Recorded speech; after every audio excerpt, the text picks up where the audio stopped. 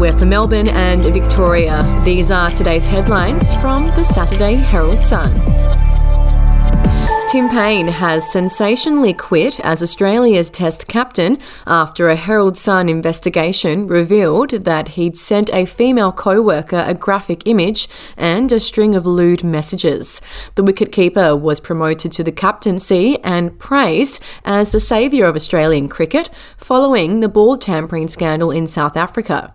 The full details of the messages, which were sent by Paine on the eve and morning of the first Ashes Test at the Gabba in 2017, were uncovered by the Herald Sun in recent weeks.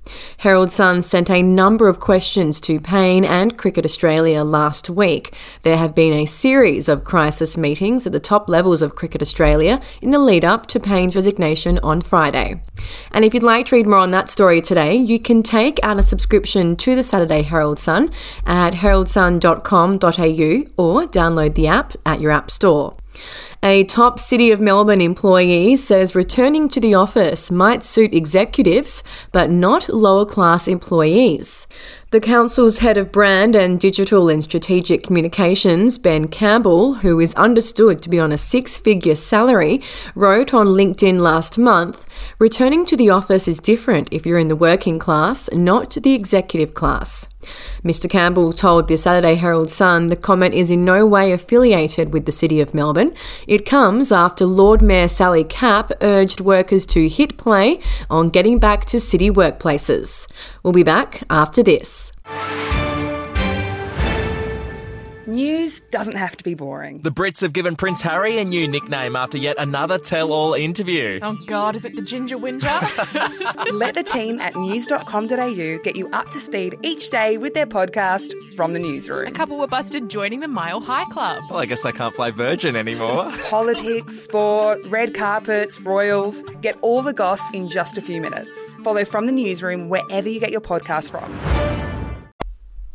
Australians are splashing millions of dollars on pet foods and indulgent treats to give their COVID fur babies the experience of what is being labelled pet humanisation.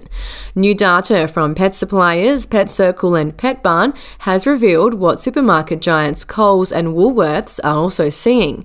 Pet food is now almost a whole supermarket aisle in itself as people splurge on treats for their four-legged friends. By 2026, industry revenue is estimated to reach $845.5 million, with new services like pet meal subscription options and telehealth vet services. And Australians facing tech delivery delays due to chip shortages and global supply issues can now get the iPad they want with an even cheaper price tag.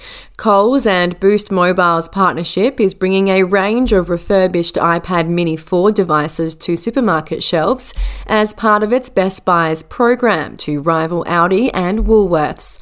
The refurbished devices, which will be available in around 400 stores, are part of Coles' early dip into the Black Friday retail wars.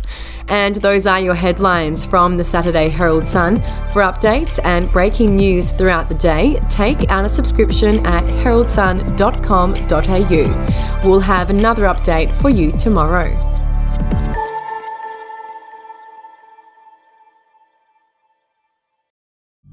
The podcast Faith on Trial looks into Hillsong, both in Australia and the US, and takes both the listener and hosts on unexpected twists and turns in the story of Brian Houston and the Singing Preachers. There are two incidents involving Pastor Brian. The Australian journalists uncovered a litany of alleged criminal behavior in the megachurch. Financial gifts were being given to the leaders of the church. Listen to Faith on Trial Hillsong ad-free on Crimex Plus on Apple Podcasts today or wherever you get your podcasts.